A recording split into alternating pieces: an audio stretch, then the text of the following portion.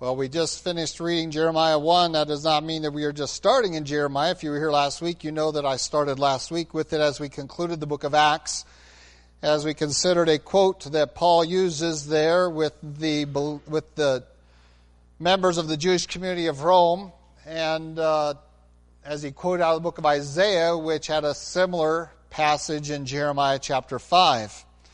And so this morning we get back into a verse-by-verse, passage, chapter-by-chapter look at the book of Jeremiah as it's been introduced last week.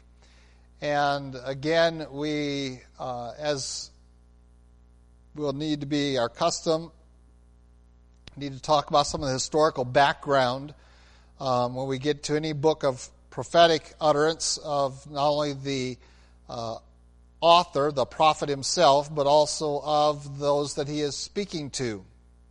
And this I tried to do somewhat last week, is to examine the people and the condition of Israel.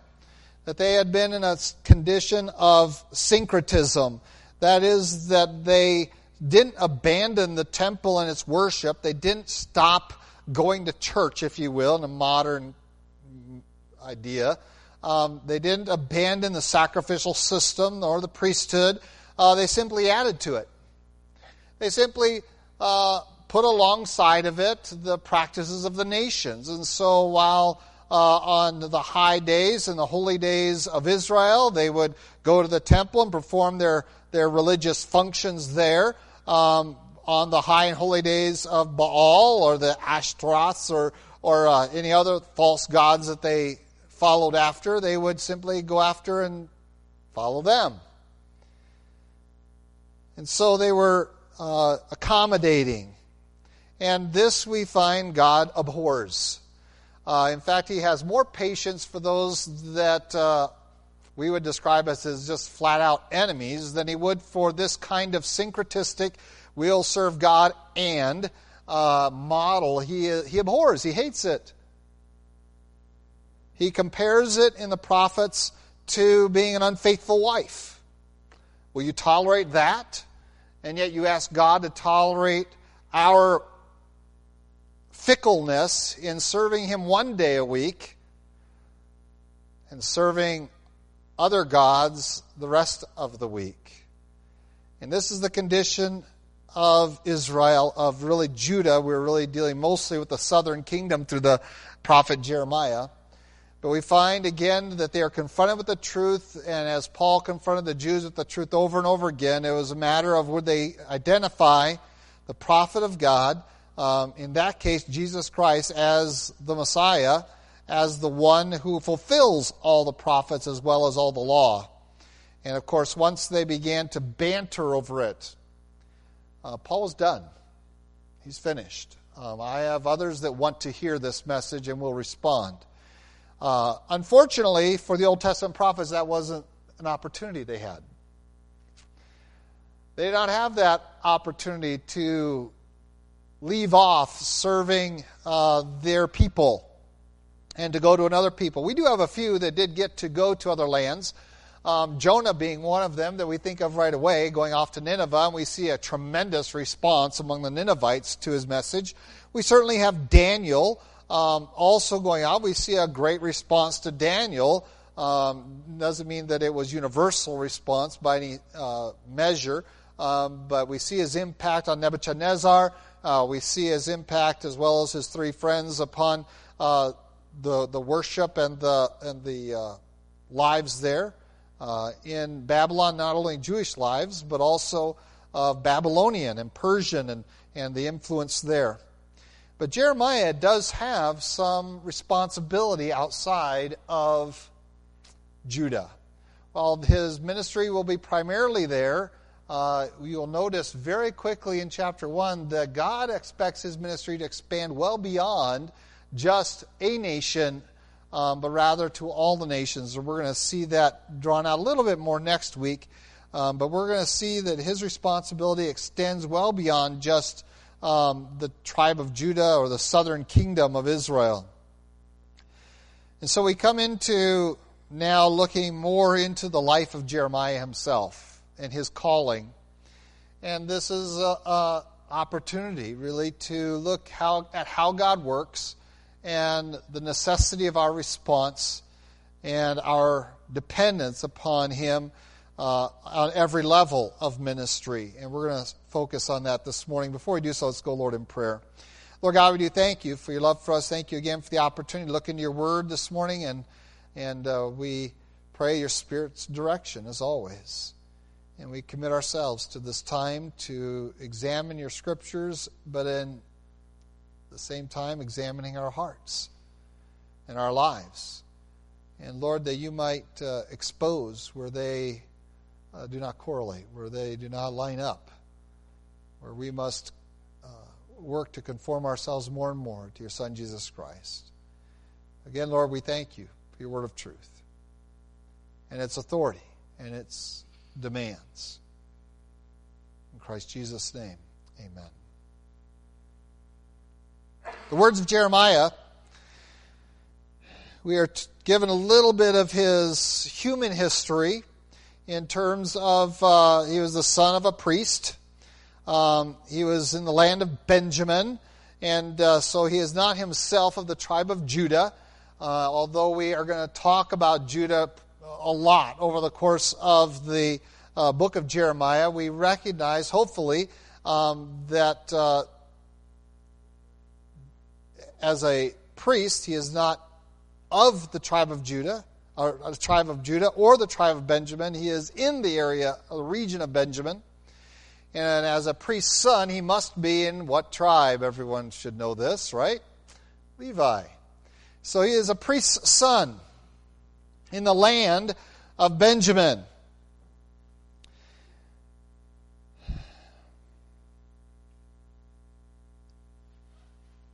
This may say, well, it gives him an inside track, if you will, on the work of God in his life.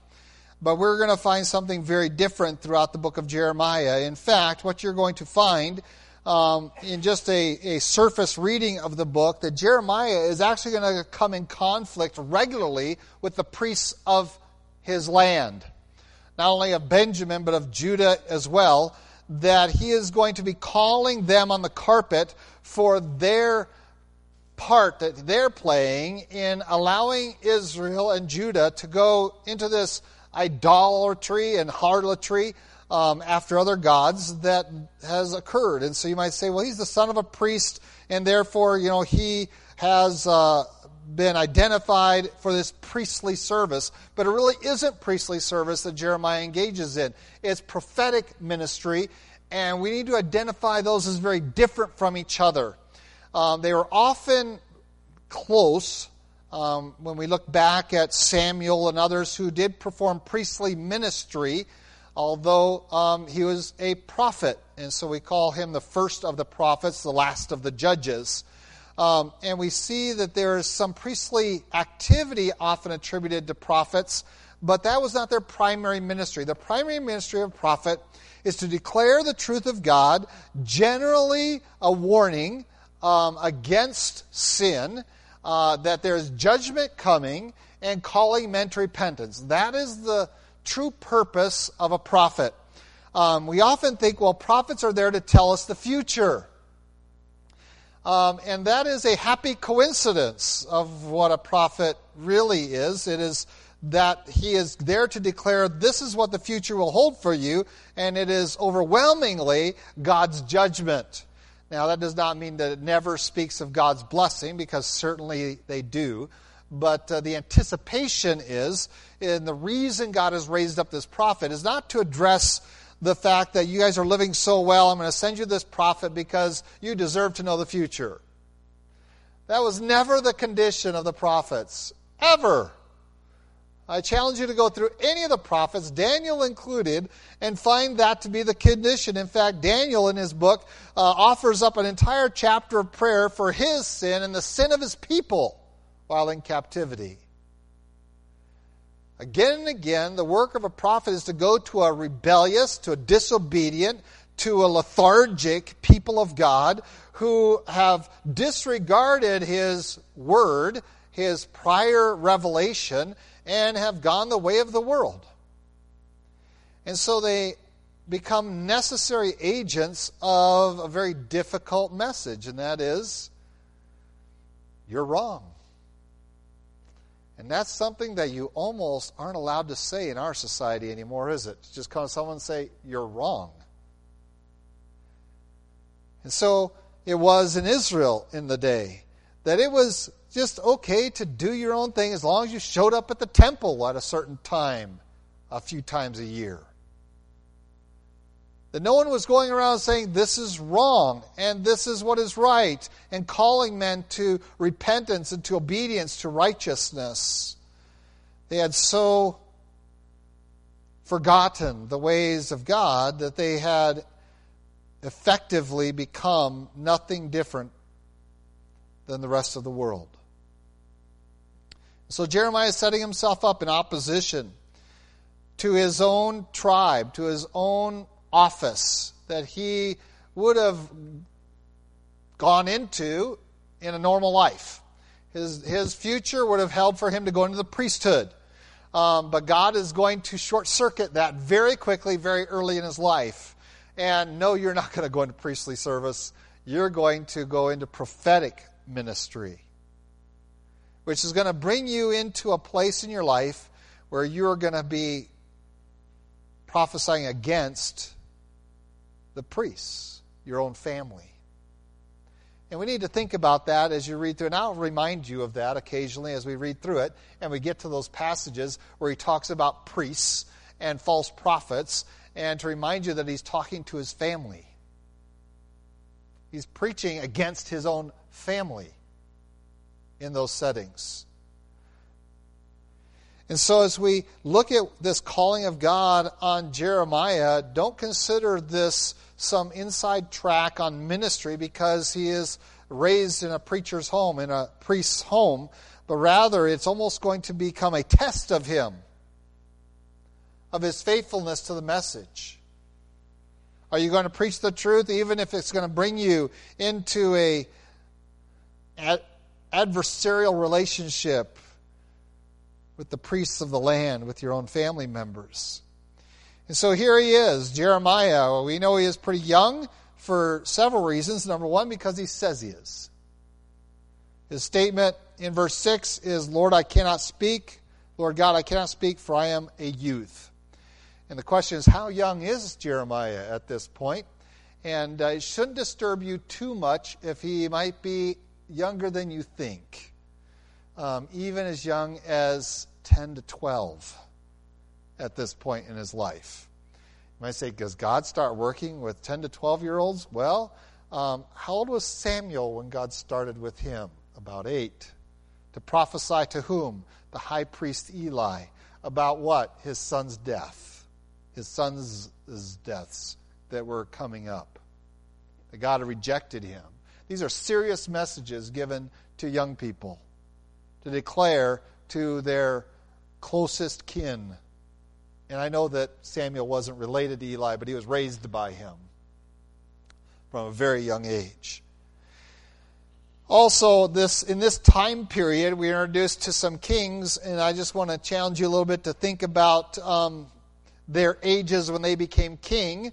The first king here, Josiah, we find that Jeremiah's ministry is going to start in the 13th year of Josiah's reign. Josiah is going to be king for 31 years. In the 13th year, by the way, he was 8 years old when he became king. Boy, put your head around that one for a little while. He was 8 years old when he became... Any 8-year-olds in here? Are there any 8? 9? 10? 9? Okay. So we're going to make Theodore king and see what happens. We're all going to be playing games all week long. No. So this is not unheard of. And that is the condition of the land. And so if you think of an 8-year-old... if you think of a guy who's been king for 13 years, you think, oh, you're dealing with a mature person. You're dealing with a 21-year-old. He's been king for 13 years, but now he's 21. My math right? 8 plus 13? Okay. Some of you look at me like, he's 21 years old, and now into his reign comes the likes of Jeremiah.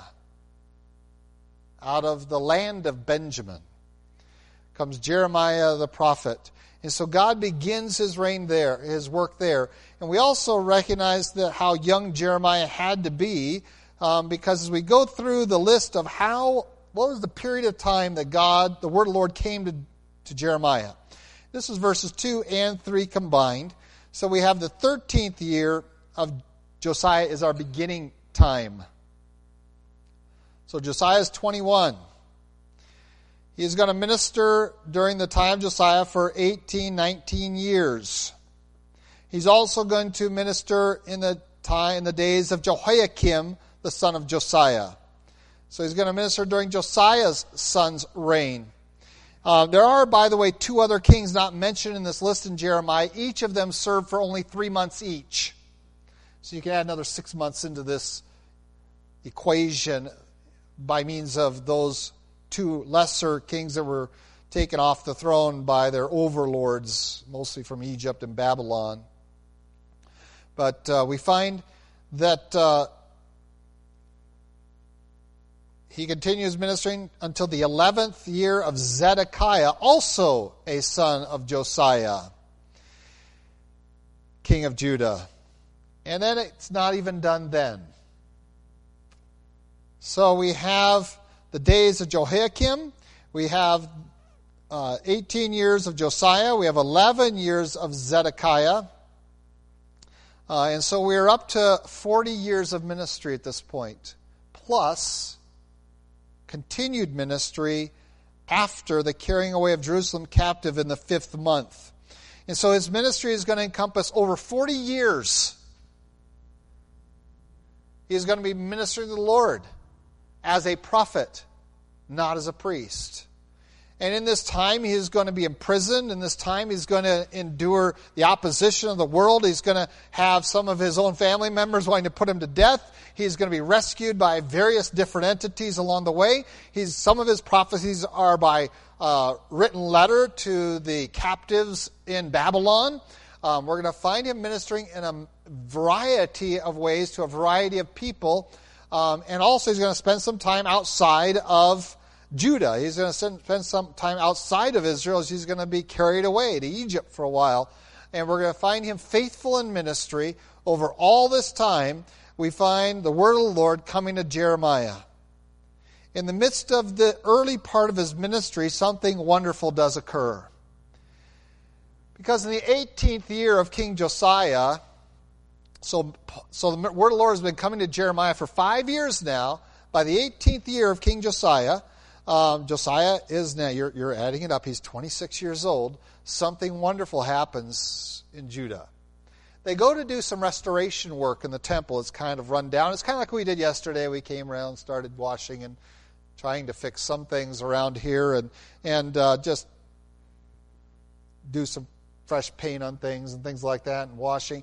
So they went into the temple to do some refurbishing because it had gotten kind of run down. They'd let it go down by neglect.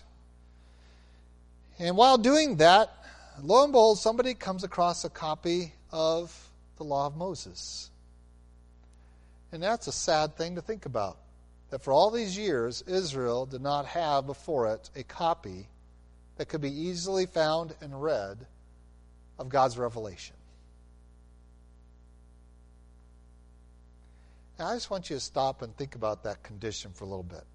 This is where the word of the Lord came to Jeremiah. The priests didn't have a copy. The king didn't have a copy. No one had a copy.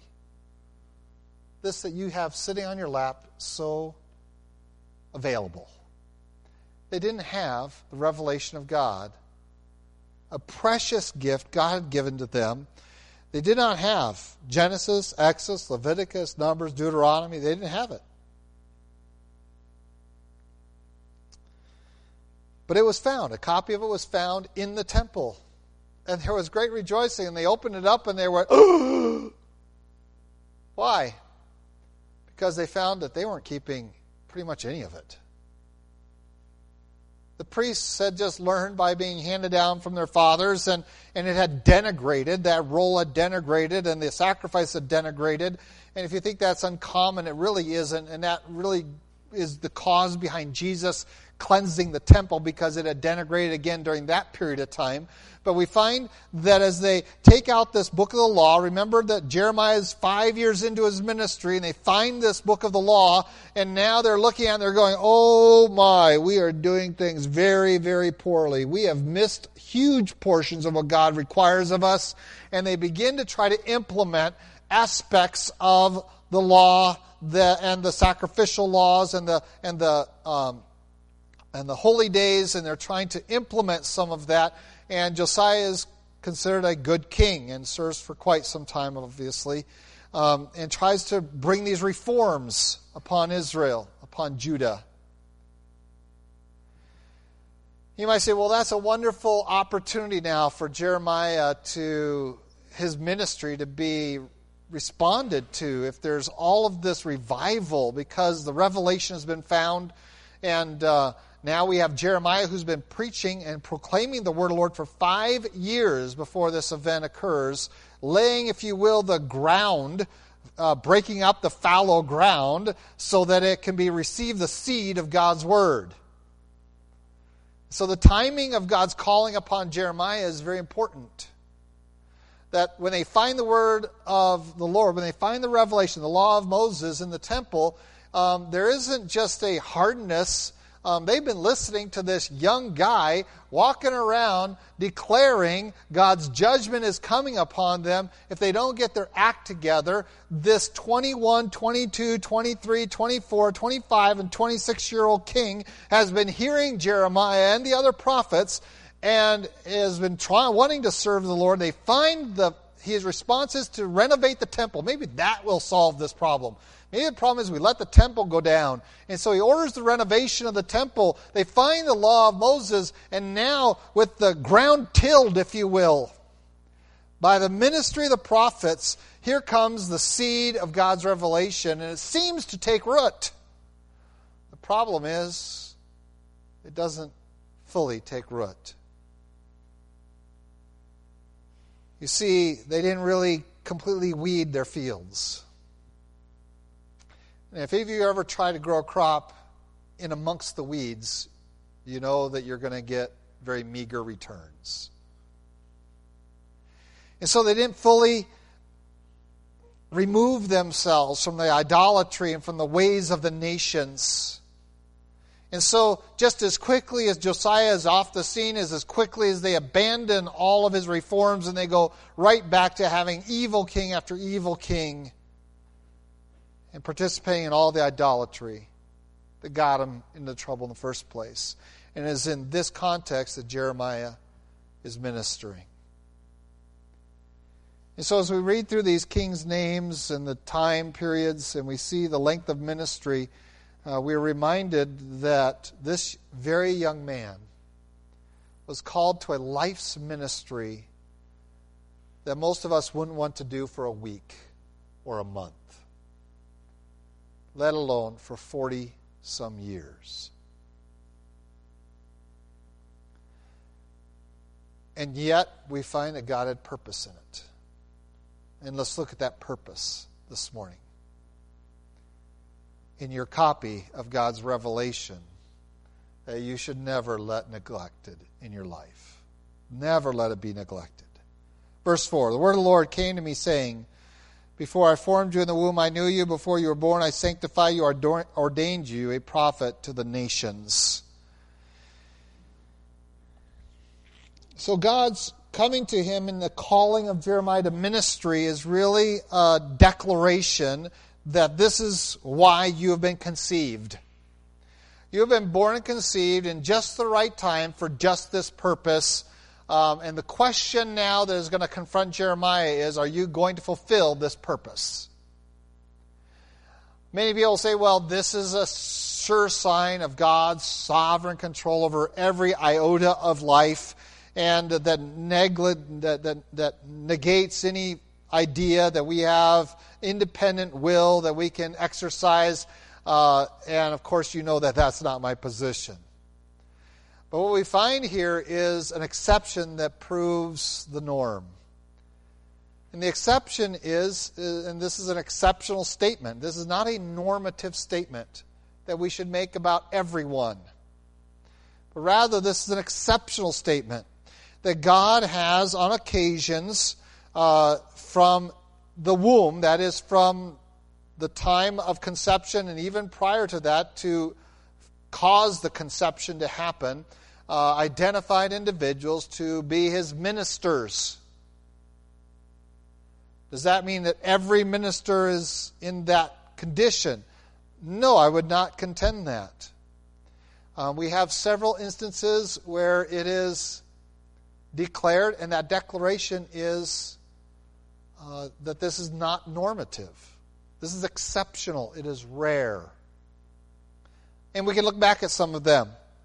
And we can look back at some that we can look at Jacob and Esau in the womb and the activity going on there. We can look even at the instructions to the parents of Samson. You're going to have a son, and here's how he's going to be used. You need to behave yourselves in this way. He's going to take the Nazarene vow, and I have it all planned out for him. And that was the exception. We find that with John the Baptist, who ministered and prophesied even from the womb as he leapt at the voice of our Lord's mother, Mary. And we find that these are the exceptions, that they are pointed out in Scripture, not to be representative of the norm, but rather to declare that on occasions God comes in and to aid in the deliverance of men from sin and from His certain judgment. He comes in and He intervenes in a very direct and powerful fashion, and for this we give Him glory for. We do not sit here and say, how dare He come here and interfere. But rather we praise Him that He loved us enough to come in and say, on this occasion, I'm going to raise up this individual for this purpose and is to your benefit. In fact, this is what we find true of our Lord and Savior Jesus Christ, is it not?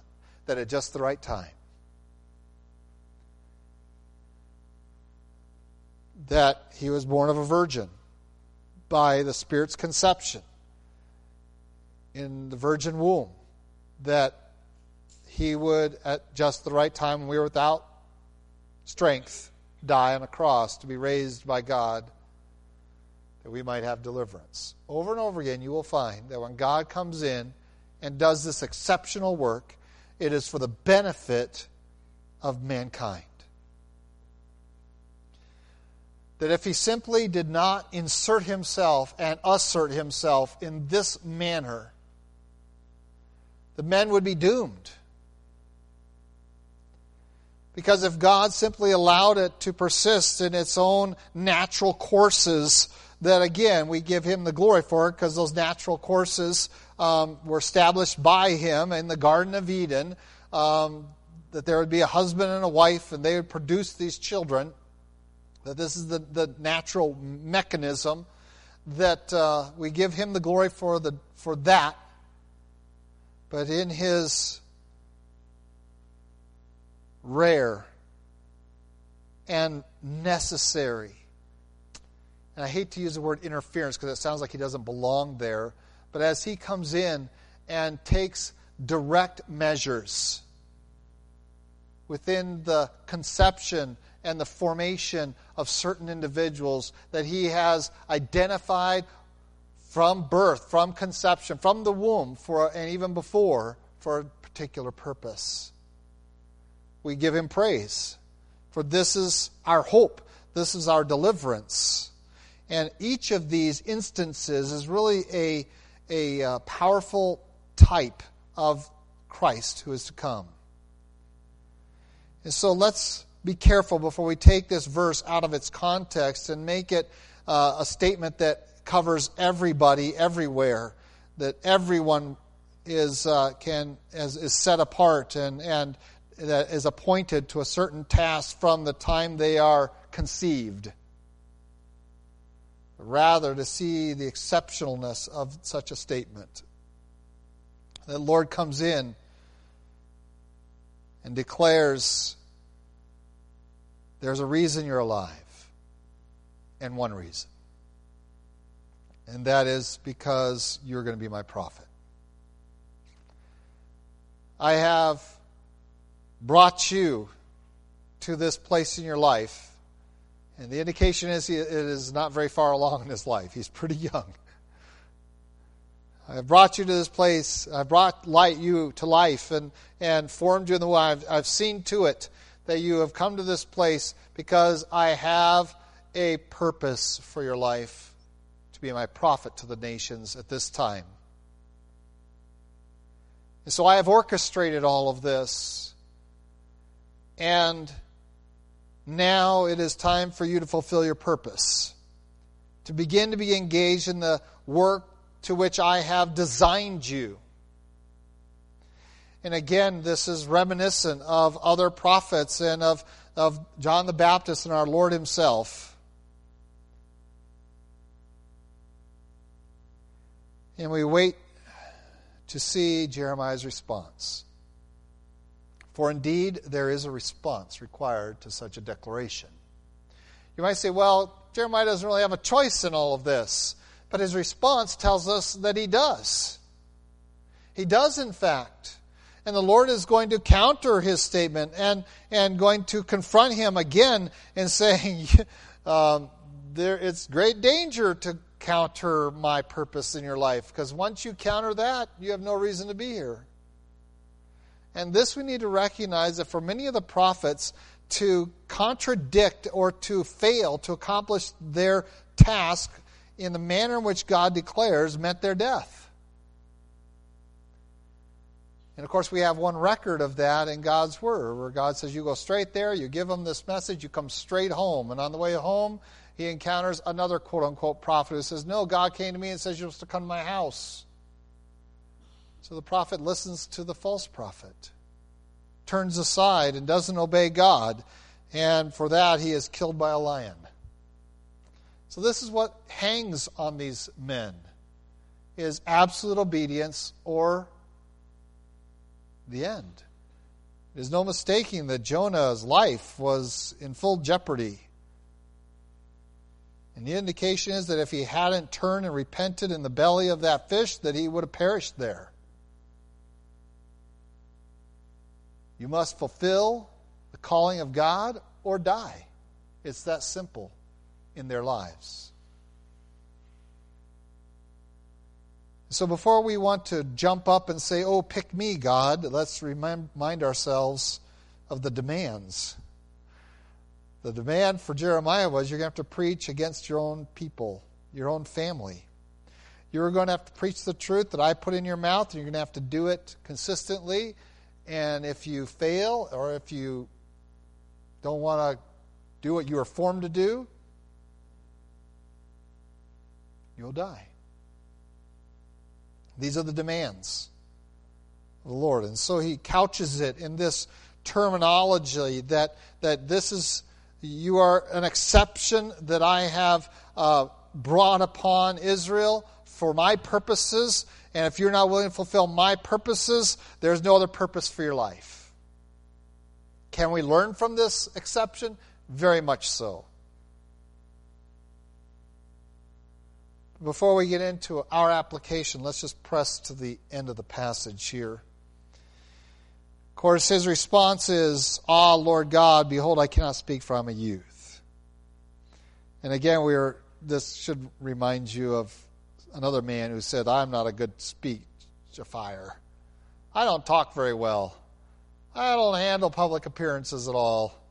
His name was Moses, and he had more than just one excuse to God. He had multiple excuses. To finally, God is getting pretty fed up with Moses and just says, fine, I'll have your brother talk, but you're still going to have to do the work.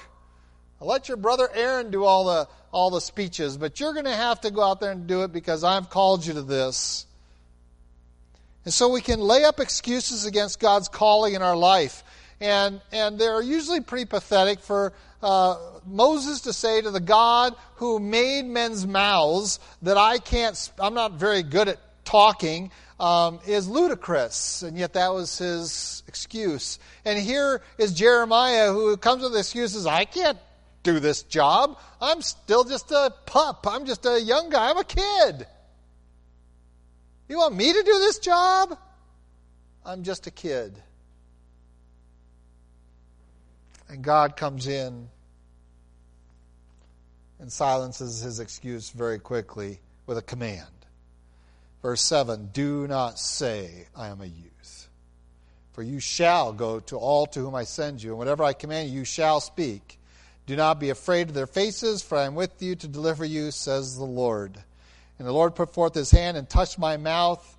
And the Lord said, behold, I have put my words in your mouth. This day I've set you over the nations and over the kingdoms, to root out, to pull down, to destroy, to throw down, to build, and to plant.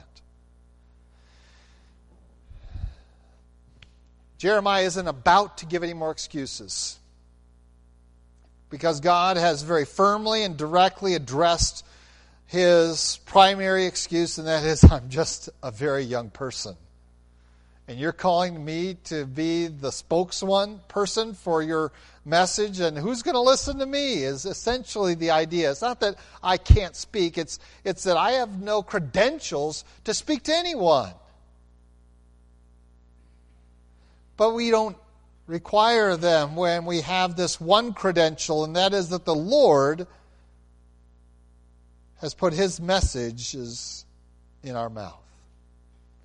This is the credential of the prophet, is that he speaks the word of the Lord and not his own. If it is some young person, some 12-year-old standing up, mouthing off his opinion or his observation even, then yes, we would likely just disregard it and put it in its place and put him in his place. But in this circumstance, what we have is a divine interaction where we have a revelatory work of God in this young man's life. And oh, that we would have the wisdom of Eli to say, go back, listen to the Lord, and tell me everything he said to you. This is what Eli said to Samuel. Go back. When God voices to you, and you hear him, you come and tell me every word. Don't hold back any of it. Or so help me, we'll put a curse on you. That's a very powerful statement by Eli. I want you to think about that for a minute. Here's the high priest of Israel going to an 8-year-old child asking what God's plan is. This is the power of revelation. We take our children and we seek to immerse them in God's Word. At least I have tried to do that in our home and with your children in this church. We have invited them to open their Bibles and read it every day in our quiet times that we do through our children's ministry. We have children's church where they open their Bibles and hear the stories and the accounts. We have Sunday school for that purpose. We invite you to do this at home with your children and that they might know the Word of God. And it is fascinating sometimes to see the results. To see the results sometimes when children in homes know God's Word better than their parents. And it happens.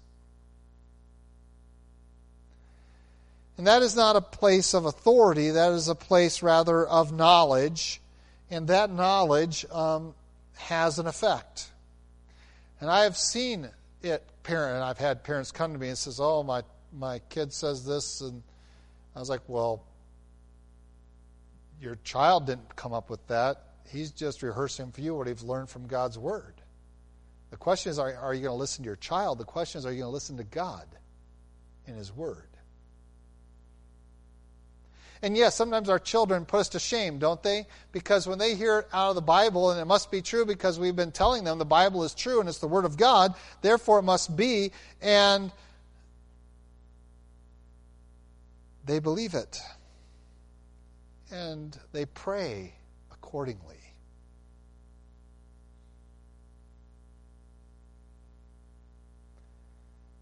They pray for little baby brothers or baby sisters, and mom smiles at it and says, well, that can't happen because I had this surgery. And then she comes to me 3 months later and says, I'm pregnant. I guess my God listened to my daughter more than me. And I smile and I say, that's because your daughter knows God's word and you don't. What God's capable of. And she believes it. You see, what defines these is not their age and it's not their maturity. It's about the power of the knowledge of God's word.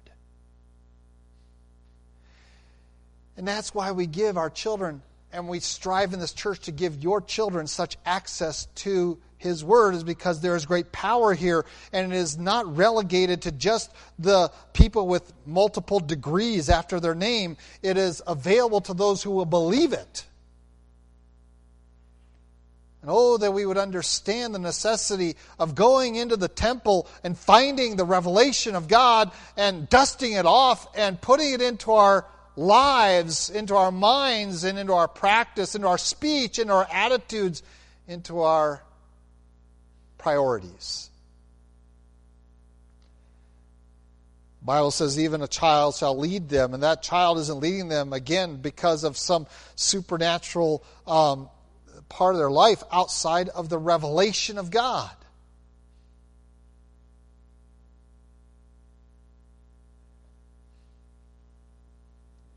I've had the benefit all my life of having that kind of exposure. That I had opportunity as a very young person being exposed to God's Word all the time.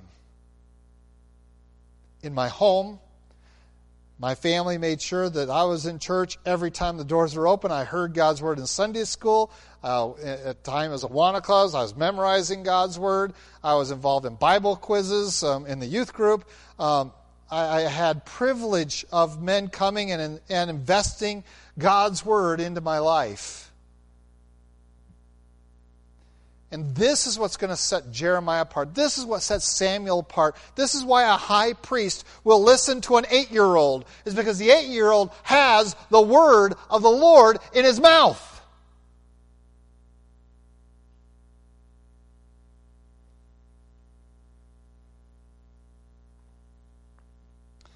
So by the time I was 16, I had memorized hundreds of verses. Listened to hundreds, thousands of sermons. Sunday school lessons, devotionals. And I began to be approached by people to start teaching a Sunday school class, a vacation Bible school. I'm 16, I'm 15. I'm 17. As a 17-year-old, I was the keynote speaker at a mother-son banquet. Put on that assignment. I'm a 17-year-old who's supposed to take God's Word, open it up, and be the speaker to all these moms. I just chose to ignore the moms and talk to the sons. I didn't want to take on the moms. There was no way. My mom was there and everyone else's mom. And I was like, why in the world would you ask me to do that? But there comes a responsibility and an opportunity. And I had a youth pastor that came and he says, you have had God's Word all your life and it's time you do something with it. I'm like, isn't it time to do something with it once I have a degree?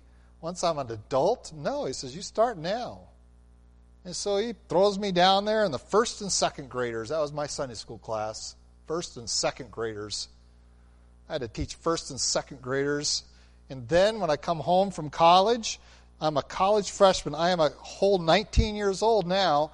I'm giving the junior high Sunday school class for the summer. Boy, by the way, that was 6th, 7th graders, 6th, 7th, and 8th graders back then. Or was it 7th, 8th, and 9th graders back then? not middle school, 7th, 8th, and 9th graders, junior high. And here I am, a 19-year-old trying to teach 12 and 13-year-olds. Man, I was scared every Sunday morning. I was petrified. And if those kids ever figured that out, I was in deep trouble. What does a 19-year-old have to say? What does a 17-year-old have to say to a bunch of mothers and sons? My conclusion was, I have nothing. And I sat down and read Scripture. And I got to tell you something, as a 53-year-old, I have nothing to tell you.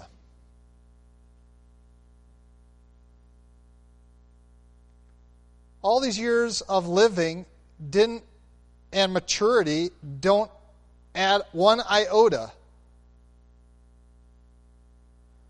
They don't give me any larger credentials. If I don't take up God's Word and begin there, I am in just as much trouble, maybe even more trouble, than that 17-year-old who foolishly was trying to be a keynote speaker at a banquet.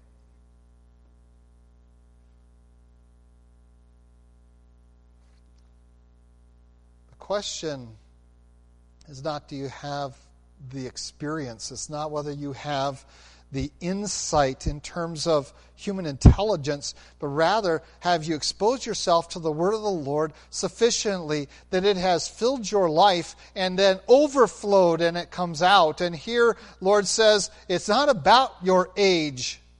It's about your source. What is the source of what you're communicating? And if it is yourself, then yes, no one should listen to you, whether you are 12, 8, or 82. No one should listen to you if that's your source. In my opinion, in my experience, when we condition those things with those clauses, when you hear that, in my experience and in my opinion, just let your mind wander. Because the value is limited. But when someone says, the Lord says, the Scriptures declare, you had better get on the edge of your seat.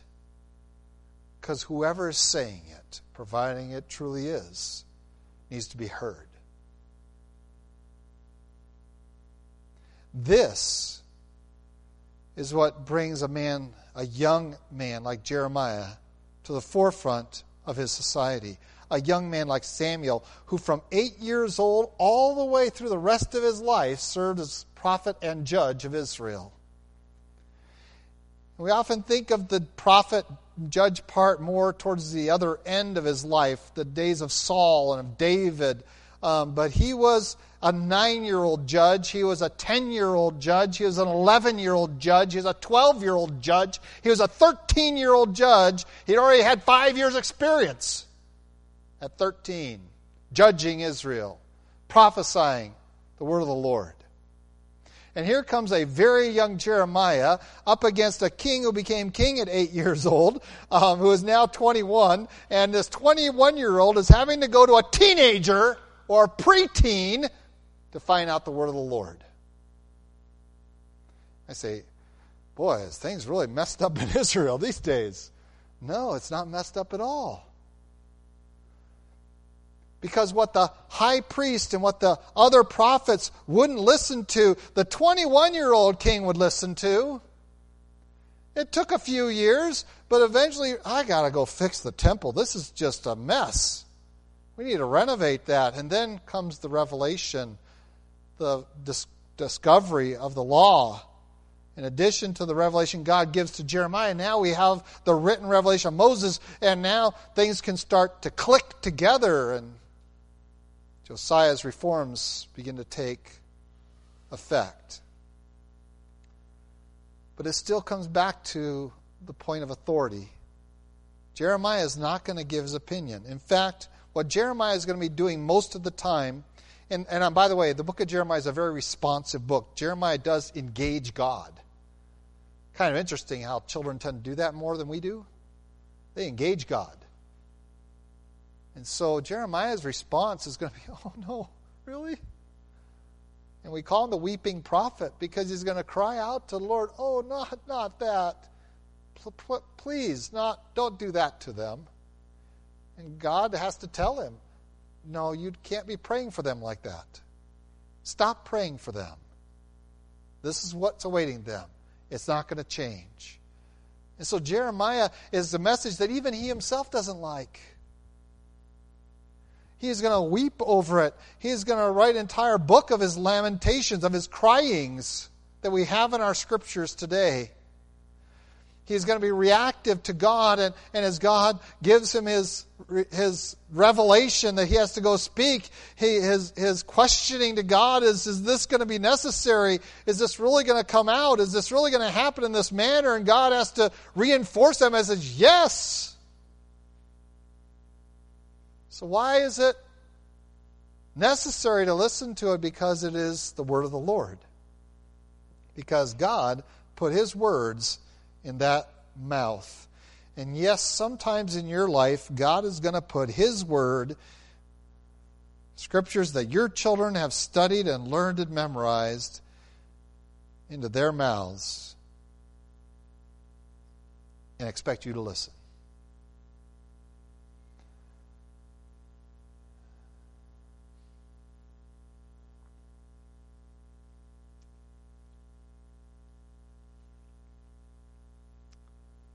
And that's hard. One of the things I always strove to do with children that returned from camp when I wasn't there was to ask them, what did you learn? And I asked my children regularly growing up, what did you learn in Sunday school? What did you hear in junior church? What did you learn? Because Dad is not the beginning and end of the knowledge of God's Word. Neither is the pastor. In their case, it was both. That's not the beginning and end of it. I'm not the measure. This Scripture is the measure. And you see God at work in their lives through the work of the ministry of the Word, and they bring it into our church, into our homes, into our relationships, and we have now to either listen or disregard it. To just write it off as child said it. But if they learned it in that little Lambs Club and they go home and spout that off and you disregard that truth, you're going to be held accountable, not that child. Because that child's been exposed to the word of the Lord. And that word has authority no matter what mouth it comes out of. So take heed. Be cautious that we do not simply discount it because it was a young person. And I know as I get older and older, it's easier to do that. And it's difficult to think of giving the assignments to people that I was given at my age. But there is wisdom in that. And recognizing that the word of the Lord needs to be spoken, even beginning at a very young age, and in settings that aren't very comfortable. And I think that's the final part that I want to talk about this morning, is the uncomfortableness of speaking the message of the Lord. Jeremiah not only was the crying prophet, he was the fearful one. And God says, I know that you're going to be afraid. And what are you going to be afraid of? You're going to be afraid of the faces that you're going to have to look into. Why? Because some of those faces are going to be your uncles and your father and your king. And you're just a kid. You're going to have to look at high priests' faces. And you're going to have to look at other prophets. You're going to have to look at the princes' faces. You're going to have to look at all of these faces. And the Lord says, I'm going to tell you right now, I'm going to send you to all those people, and I'm going to tell you, don't be afraid. Don't be afraid because they're going to listen to you. Don't be afraid because I will deliver you from them. And that's a little frightening, isn't it? Think about what he just said. Don't be afraid because I will deliver you from them. That tells us right away that they're going to be against you. That is, the faces that you're not to be fearful of are not going to be, oh, it's wonderful to hear the word of the Lord from that. That's not the face you're looking into. You're not even looking into friendly faces who want you to succeed because you're a young pastor. You're not looking into friendly faces or even bored faces that are just sleeping through it all. You're looking into faces that are angry, that are in disagreement, that are ready to kill you. And yes, they're going to line up to kill this man, even as a young man. They're going to imprison him. They're going to mistreat him. There are going to be multiple times that Jeremiah's life is going to be hanging by a thread, but that thread is a tinsel steel cable of God's promise. And so it's not going to be broken. That thread is this promise: I will deliver you. I am with you. Don't be afraid. You just keep saying what I tell you to say. And shame on us if we are among the number who would make any young person afraid to speak the word of the Lord openly and honestly. That we would be of that willingness to not only encourage them to teach, but to listen to them teach. To be able to let a son be our teacher, or even a grandson at this point. Here's a young man, afraid, sensitive. And God says, you need to know something. For this you were born. This is my intention, to use you, and I don't do that by depending upon you, but by making you depend upon me. And this is his calling.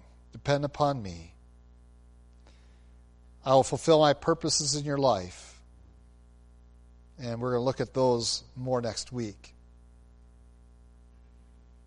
Not just for a month, not just for one event, but for 40 plus years. I'll take care of you.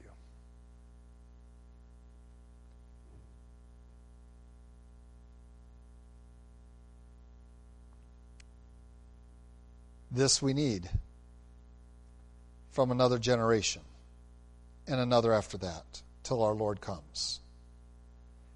We need young men and young women who will speak the word of the Lord without fear. Not because they are brave souls in themselves, and not because of a stubbornness or a wisdom or a maturity, but because they are willing to depend upon the Lord at his word,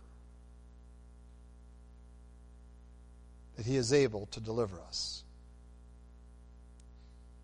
If we will but speak the truth, though all men frown at hearing it. And that's the reality that we are facing in our culture today. Try it. Try to speak the truth of God's word in your environments at work. Try to speak the truth in our educational system from God's word. Try it.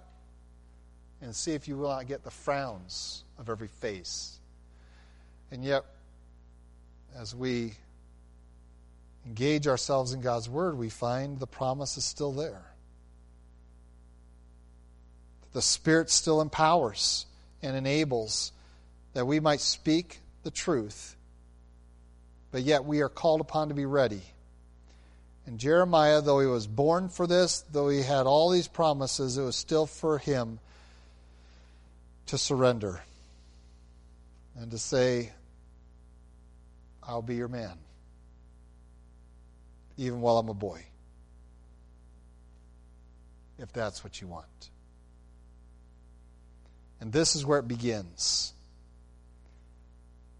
And this is our invitation to you, that we be receptive to the word of the Lord in whatever mechanism God uses to bring in our life, that we immerse ourselves and our children in his word, and then we stand back and wait for the effect, that we brace ourselves for the expectation of obedience that it demands of us once we know the truth.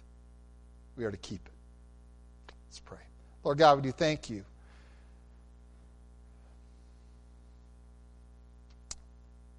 for the mystery of your ways.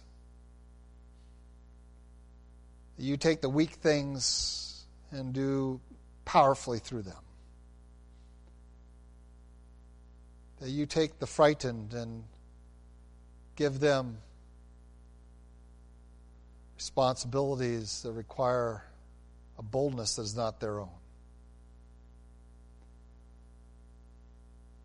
That you take the sensitive and shy ones and thrust them forward to confront and demand. And Lord, we know that this is all that it might be to your glory. And no man can say that he did it of himself. And Lord, our prayer is that we might always serve you thus, depending upon not our own natural abilities, but upon the gifts of your Spirit in our life, to serve you faithfully. We might give you the praise and the glory always. And Lord, I do pray that you might find us here in this church and in each of our homes responsive to your word, that we might be attuned to it, that we might immerse ourselves in the knowledge of your word, that we might recognize it, that when it is spoken rightly so, that we must respond no matter what mouth it came out of. Lord, give us a heart of humility to recognize that your word trumps our word.